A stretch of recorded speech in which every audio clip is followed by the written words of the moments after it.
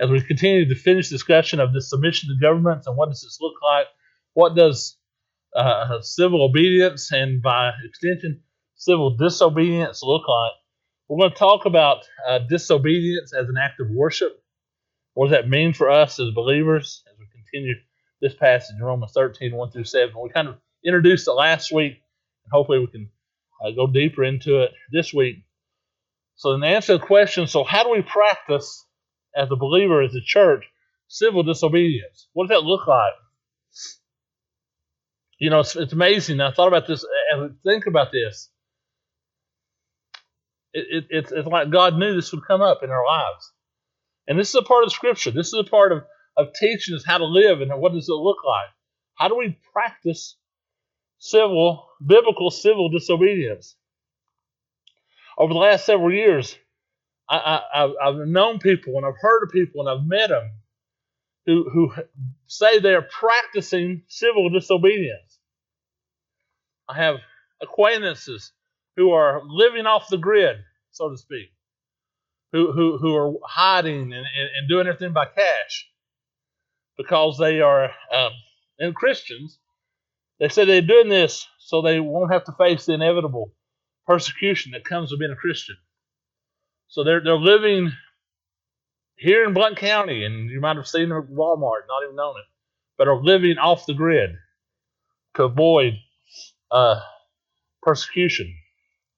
I've known men that refuse to pay their taxes as they would call it, a Christian protest. Because they say they are protesting the use of their taxes in different ways. And the question is, are these biblical? Is this what biblical civil disobedience looks like? You know, how do we do it right? Is it important that we do it right? And I believe that it is. It's important that everything that we do it orderly, godly, as God would have it to. There is a freedom in Christ. We know that verse.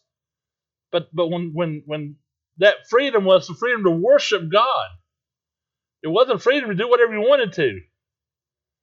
You know, it's the freedom to worship and to obey and to follow God and follow His Word.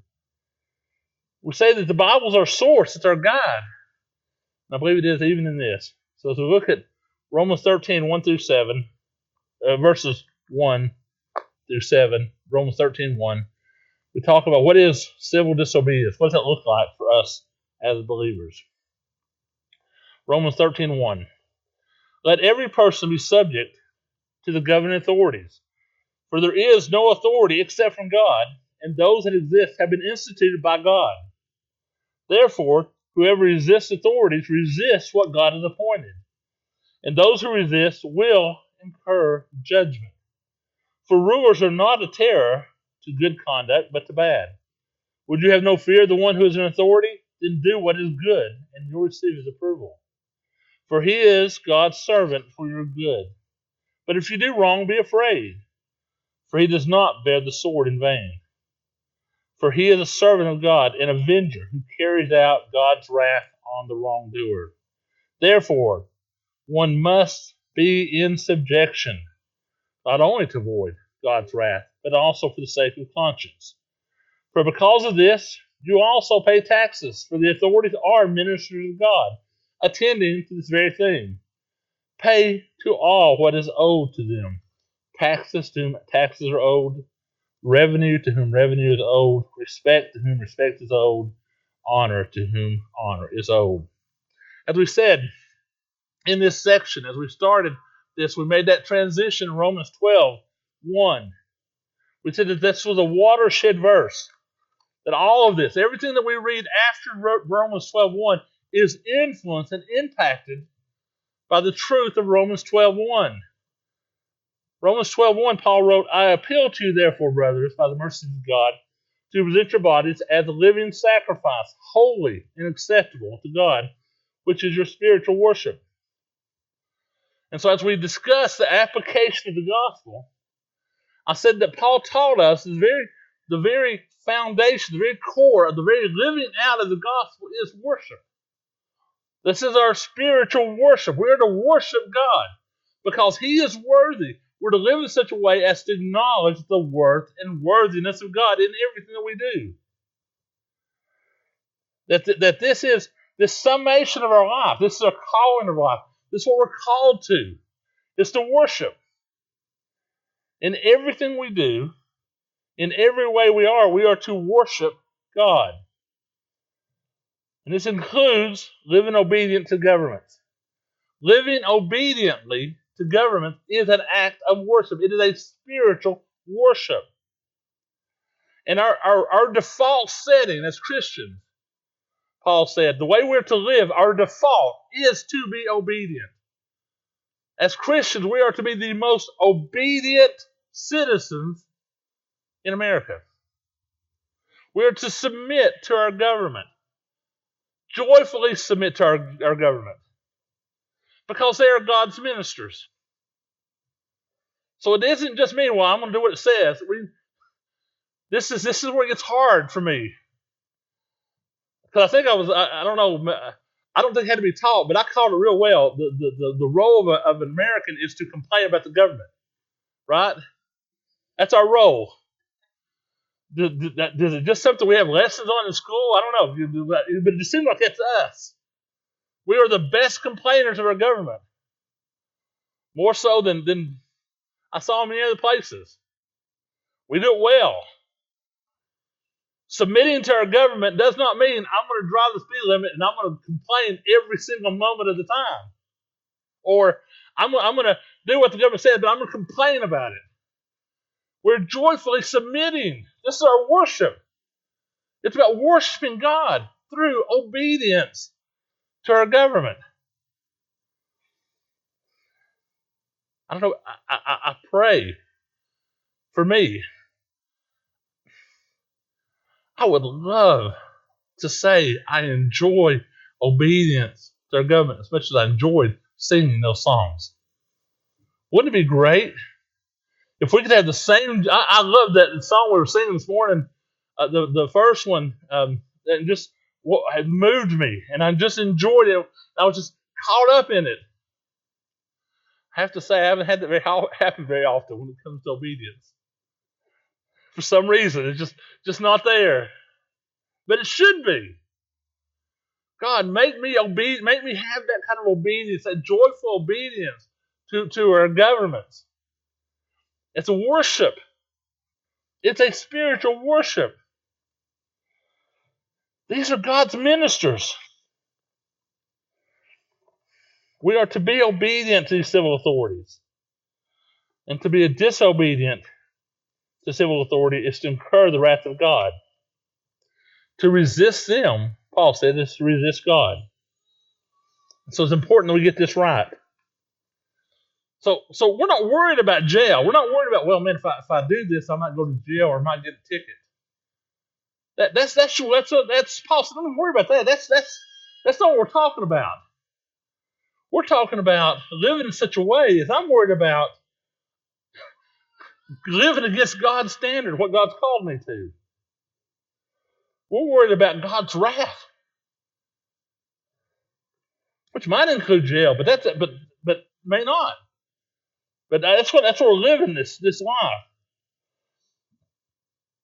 So we are to live this life of civil obedience in all that we do, this joyful obedience. Yet there are places in the Bible where civil disobedience is practiced, and I think, as we said last week, there are places that civil disobedience is accepted by God. And I argued this is what Paul meant when he said they are not a terror to good behavior, but to bad. When governments are calling for us to disobey God, then they are not good governments. And we're going to be very specific in this. Then and only then can we disobey. So when they are calling me to not worship God, I can and should disobey them. Just there. But here's the thing. So it should be this glaring light in our lives So here we are. We are joyfully obeyed. We're joyfully obeyed. We're joyfully obeyed. And they called me to do that. I said, nope. Oh, nope. Can't do that. And that should just be a glaring light. Everybody sees their life and say, whoa, wait a minute. I thought you obeyed the government. I do, except here. Here I can't. Here I can't do that. Because the Bible's so clear. So how do we disobey? What does that mean? Paul said in verse 5, therefore, to sum this up, therefore, one must be in subjection, not only to avoid God's wrath, but also for the sake of conscience. So, since the Bible is our source of authority for life, and it's God's way, and it's God's word for life, how do we live? How do we do this disobedience? And as we read the Bible, it's where disobedience is an act of worship. And I believe it can be. There are places where civil disobedience is an act of worship to God. And that's what we're called to. And all that we're doing is to worship. So first, I think to give us a little contrast, I want us to look in the Bible and see a place where civil disobedience that seemed godly. I mean, it looked like it should be godly, but it was not an act of worship, and therefore was not to be commended by God. So let's look at Exodus 2 for just a second. Turn to Exodus 2. Let's look at Moses' life. We know the story, but I want you to look at it anyway. Exodus 2, verse 11. Here is an account of civil disobedience. And on one hand, you would look at that and say, well, this is a good place for biblical civil disobedience. But the Bible does not commend it. Exodus 2, verse 11. One day, when Moses had grown up, he went out to his people. Now, this is God's chosen people. This is Israel. These are the people that God is going to rescue. God loves these people. He set his love upon them. They're descendants of Abraham. Moses went out and went out to his people, and he looked on their burdens, and he saw an Egyptian beating a Hebrew, one of his people. And he looked this way and that, and seeing no one, he struck down the Egyptian and hid him in the sand. See, this is civil disobedience, but I would argue it is not biblical civil disobedience. It looked right. I mean, he's stopping this guy from being beaten. That would be a good thing, right? In our estimation. That's what we should do, right? But it's not biblical. See, God was the one who's going to lead them out of slavery. God was going to deliver them from this. God, in his time, in his way. Not in Moses' time and in Moses' way. Not through leading up this violent attack. Not through winning the battle. Not through killing. God was going to do it through surrender. Not through violence. See, this was not an act of worship. This was not an act of worship. This was just an act of, I'm going to stop it, and I'm going to kill this guy because he's doing it. I'm going to hide the body, and I'm going to get away with it. It was an act of worship. It didn't work either, did it? So we can practice civil disobedience, and it seemed right. We can justify it in ourselves. It seems right and logical. We know the story. Moses did this. He hid the body. He thought, man, look what I've done. I've helped out. Started easing the burden of my people. Until the next day. But the problem was this was contrary to God's will. This was not the way that God was going to deliver the people. This was not the way he was going to win this. And this should scare us. See, civil disobedience is an act of worship, always an act of worship. Or should be an act of worship if it's biblical. So first of all, let's look at civil disobedience as a worship of the image of God. As worshiping of the image of God. And look again at Moses' life, but this time is his birth. We know the story of, turn back to chapter 1, verse 15. We know the story of the Hebrew midwives and Moses' parents, and they disobeyed a foreign king. They disobeyed Pharaoh. Pharaoh had made a command. All the Hebrew male children should be put to death. This was his command. You have two choices. You obey it or you disobey it. And we know the story in Exodus 1:15. Then the king of Egypt said to the Hebrew midwives, one of whom was named Shiphrah and the other Puah, when you serve as midwife to the Hebrew women and see them on their birth stool, if it is a son, you shall kill it. But if it's a daughter, she shall live. But the midwives feared God and did not do as the king of Egypt commanded them, but let the male children live. And I know the temptation to say, well, they were doing it to save a life, and they were. They were saving a life. But it's important to recognize that the value of human life is not that it's human. It's not that it's as opposed to an animal. The value, there's no more value in a human life other than any other created life, other than the fact that it was created in God's image. What makes us valuable is the fact we were created in God's image. One of the questions I love to ask my students in ethics class: why is murder wrong? And the response they always say is, well, because we're human. And I said, that makes you a great humanist. That doesn't make you a good Christian. So that's what a humanist would say, because you're human. As if we have some sort of inherent value within ourselves. The problem with seeing it that way is you miss the true value. You get sold a secondary value. Genesis 9:6, starting with 9:5 and 6. When he's talking about murder, God writes, from his fellow man, I'll require a reckoning for the life of man.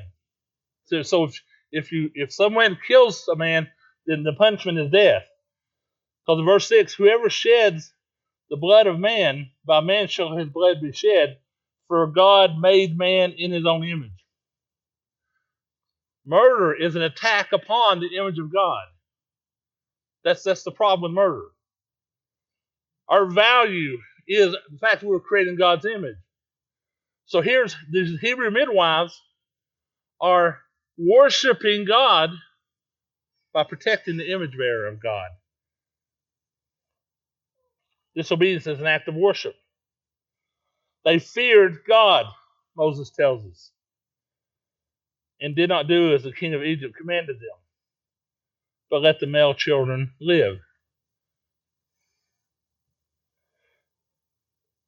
For us, it's easy to look at that and say, well, they might have done it because they love the kids or they love children. No, they did it out of a fear and reverence of who God is. We also have the story. Now, this was a foreign king. But how about a king of Israel? Let's look at Obadiah for just a second. Obadiah is a real interesting character. One of these little small verses in Obadiah, 1 King, verse 18. Just a couple of verses. It's almost like you talked about Epaphroditus this morning. Just a little bit of scripture. Man, what a great story. Obadiah in 1 Kings 18, verses 3 and 4. And Ahab called Obadiah, who was over the household. Now, so he worked in the household of the king. He was not just a citizen of Israel. He worked under the king. He was in that household as a butler, as kind of the house manager of this. And Ahab called Obadiah, who was over the household. Now, Obadiah feared the Lord greatly. Notice we have that same passage. Just like the Hebrew midwives, there's this fear of the Lord. That's the motivation. He feared the Lord greatly. And when Jezebel cut off the prophets of the Lord, Obadiah took 100 prophets and hid them by 50 in a cave and fed them bread and water. act of civil disobedience in order to save lives, or not to save lives, but to worship the image of God, which it was, saving lives. So here's the civil disobedience as a worship of the image of God. It's interesting to me, both these cases, they hid their disobedience in order to continue saving the life of others. Now let's look at civil disobedience to worship God. As we talked about last week and mentioned, Hananiah, Mishael, and Azariah, or better known as Shadrach, Meshach, and Abednego, refused to bow down in Daniel 3:12. There are certain Jews whom you've appointed over the affairs of the province of Babylon, Shadrach, Meshach, and Abednego. These men, O king, pay no attention to you. They do not serve your gods or worship the golden image that you have set up. So they wouldn't worship other gods. This was their civil disobedience. They were called to worship these other gods, and they refused to. You know, it's interesting to me, they didn't hide in the corner or try to fool them. They didn't like say, okay, I'm going to bow down, but in my heart, I'm really bowing down to God of gods. I'm just going to act like I am. So everybody be fooled. They didn't say, well, I can't. No, they stood up. They stood very straight and clearly answered when they were confronted with this. So perhaps I think one of the best verses in the Bible. You gotta love this. You know, there's certain verses in the Bible that it's almost like if you had a movie. You ever been in a movie when the hero does something great and the whole audience claps and applauds and yeah. This is one of those passages that if you're in a movie, we would all like applaud or something. So here they are. Nebuchadnezzar has just told them what will happen if they don't bow down. And this is their answer in Daniel 3:17-18. So Nebuchadnezzar said, now listen, if you don't, when I'm going to play the sound, if you don't bow down, I'm going to put you to death. You're going to be thrown in fire. You're going to be killed. They answer, if this be so, our God whom we are able to serve, if this be so, our God whom we serve is able to deliver us from the burning fiery furnace. And he will deliver us out of your hand, O king. But if not, let it be known to you, O king, that we will not serve your gods or worship the golden image that you set up. You know, don't you love that? I mean, here he is, like, God's able to serve us, but even if he doesn't, we're not going to serve that God. We refuse to do this. Didn't try to hide. There was no evasion here. They were very clear and willing to accept the consequences of this. Daniel chapter 6. We know the story where Daniel refused to not pray. Here, they refused to bow down. Daniel refused to not worship. Verse 7. All the high officials in the kingdom, the prefects and satraps, and the counselors and the governors are agreed that the king should establish an ordinance and enforce an injunction that whoever makes petition to any god or man for 30 days, except to you, O king, shall be cast into the den of lions. When Daniel knew that the document had been signed, he went to his house, where he had his windows in the upper chamber open toward Jerusalem. He got down on his knees 3 times a day and prayed and gave thanks before his God as he had done previously. He did what he always did. I mean, how hard would it have been for him to walk over and just close the windows? He knows where Jerusalem is. It would have been hard, right? Just pull the curtain over the windows. Go back and pray. So I'm still praying through the window. But in the same place, in the same time he always did it, he continued to pray. He practiced civil disobedience. And again, didn't try to hide. Peter and John, we know the story in Acts 4. They refuse to not worship God as they speak about him to others. They've been caught speaking about God. They can't help but speak about God. God is so wonderful and so great they can't help but speak about him. And they've been ordered not to. Acts 4:17-20. And they answered, or they were told, but in order that it may spread no further among the peoples, let us warn them to speak no more to anyone of his name. So we're going to tell them, don't speak about him, don't say anything. So they, that is the high priests, the Pharisees, called Peter and John and charged Peter and John not to speak or teach at all in the name of Jesus. But Peter and John answered them, whether it is right in the sight of God to listen to you rather than God, you must judge. For we cannot but speak of what we have seen and heard.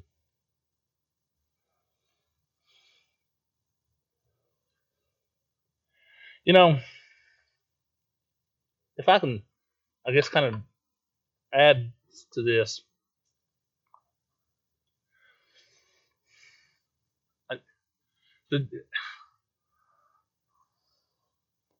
I wonder, you know, I've said before,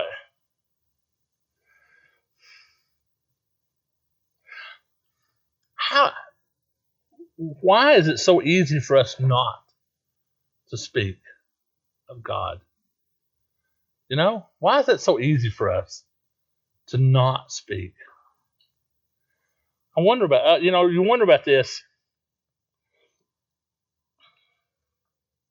Would the Pharisees and the Sadducees have even bothered to tell us, oh, you can't speak anymore about Jesus? Would they even felt the need to bother with that in our lives? I hope so. I hope that they would, that if they were here and they would call us in, they would look at it and say, man, I'm going to tell this person to not speak about who Jesus is. But anyway, they said, they're up and they're honest. So listen, we're going to continue to speak about him. You don't, this is civil disobedience. We know God's appointed you there. We know that you're in that position, but hey, we can't help. We are going to do what God called us to do. We're going to worship. I believe it's interesting that in all three of these cases, the men were open and did not try and hide their disobedience. You know, last week we saw that Canadian minister, and I asked if he was practicing biblical civil disobedience. And the truth is, we really don't know his heart. If he was doing it as an act of worship to God, then he was in the right. If he was doing it out of pride or self-interest, then it was a sin. But that's true of everything. I mean, if I read the Bible as an act of worship and devotion and the love of God, it's honorable. If I read it as when I'm winning points from God by reading it out of pride and self-interest, it's a sin.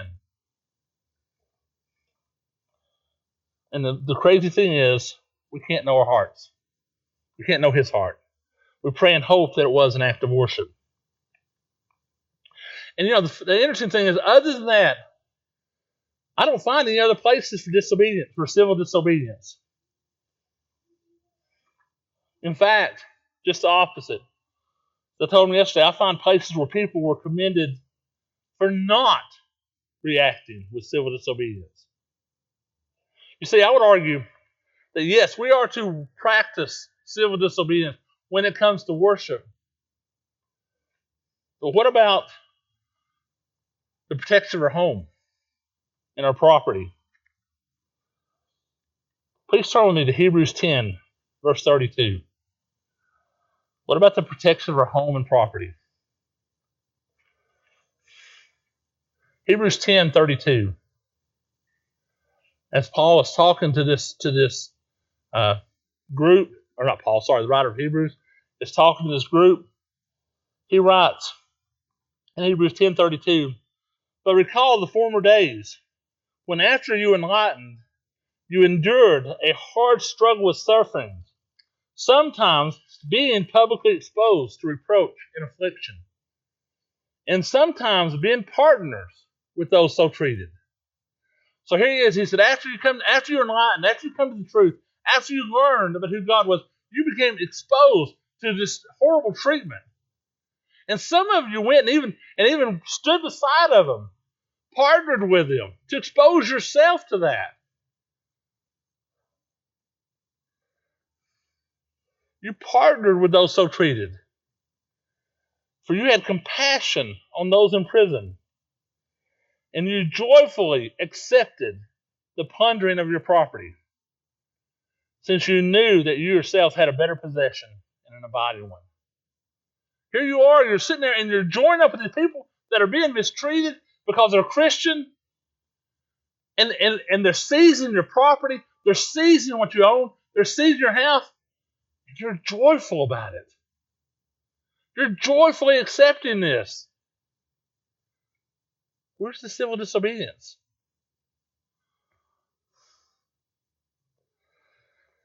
Now, please understand, we live in a very unique time.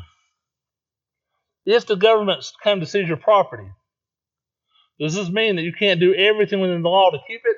Absolutely not. Absolutely not. You are. You do. I believe you have the right in God to do everything you can within the law to keep it. Paul appealed to Caesar, right? When he was about to be beaten. He appealed to Caesar. That was within the law. But in the end, if the government seizes your property, if they pass a law tomorrow that says all Christian property is subject to seizure, we should react joyfully to this. Why? Because we know that we have a better home. We don't fight and riot and violently oppose this.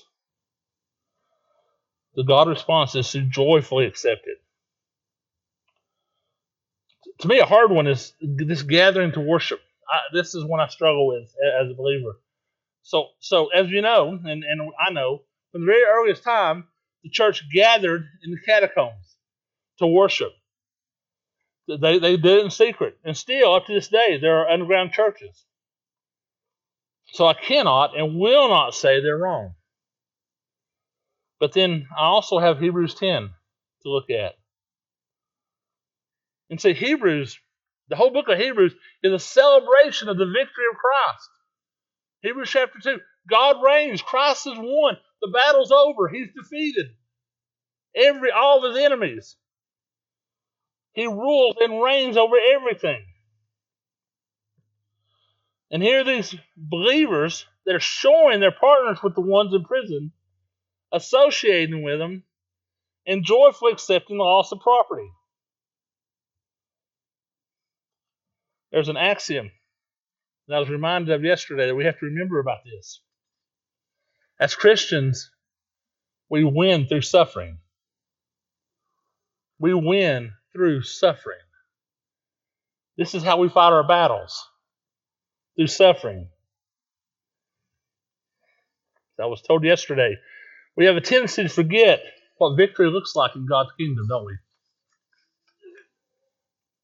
We like our victors to be crossing the finish line in front, arms upheld, leaving all of our opponents in the dust. That's the way we like our victors to look. Not beaten and crushed on a cross.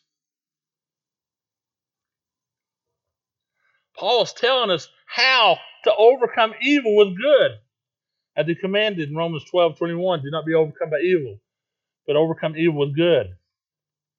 You see, often what passes for Christian civil disobedience looks like more like Moses before the bush than after, doesn't it? Revelation 12:10-11, and I heard a loud voice from heaven saying, Now the salvation and the power and the kingdom of our God and our authority of Christ have come. You know, you hear this, you think, man, what a great verse. Salvation and power and kingdom and authority have come to earth. For the accuser of our brother has been thrown down, who accuses them day and night before our God. And they have conquered him. They, as in the believers, us, the church, we've conquered them by the blood of the Lamb and by the word of their testimony. And here's our testimony. For they loved not their lives even unto death. Even unto death. You know, it is tempting to practice civil disobedience. Listen carefully. It is tempting to practice civil disobedience so that God's plan of persecution, trials, and troubles don't happen. We want to practice civil disobedience so we don't have to suffer. So we don't have persecution. So we don't have any problems. Moses looked upon that Hebrew slave being beaten and said, man, I can end this. I can end this. The problem was this was God's plan for him to be there, to suffer under the persecution. The question is, do we love God's plan or the American dream more? Which one do we want? Our default setting is to be obedient. And this includes taxes. So we are to pay our taxes as an act of worship. As an act of worship. And I really hope, you don't come in and say, man, I hope we don't have to sing songs of worship today. I really hope we don't have to sing songs of worship today.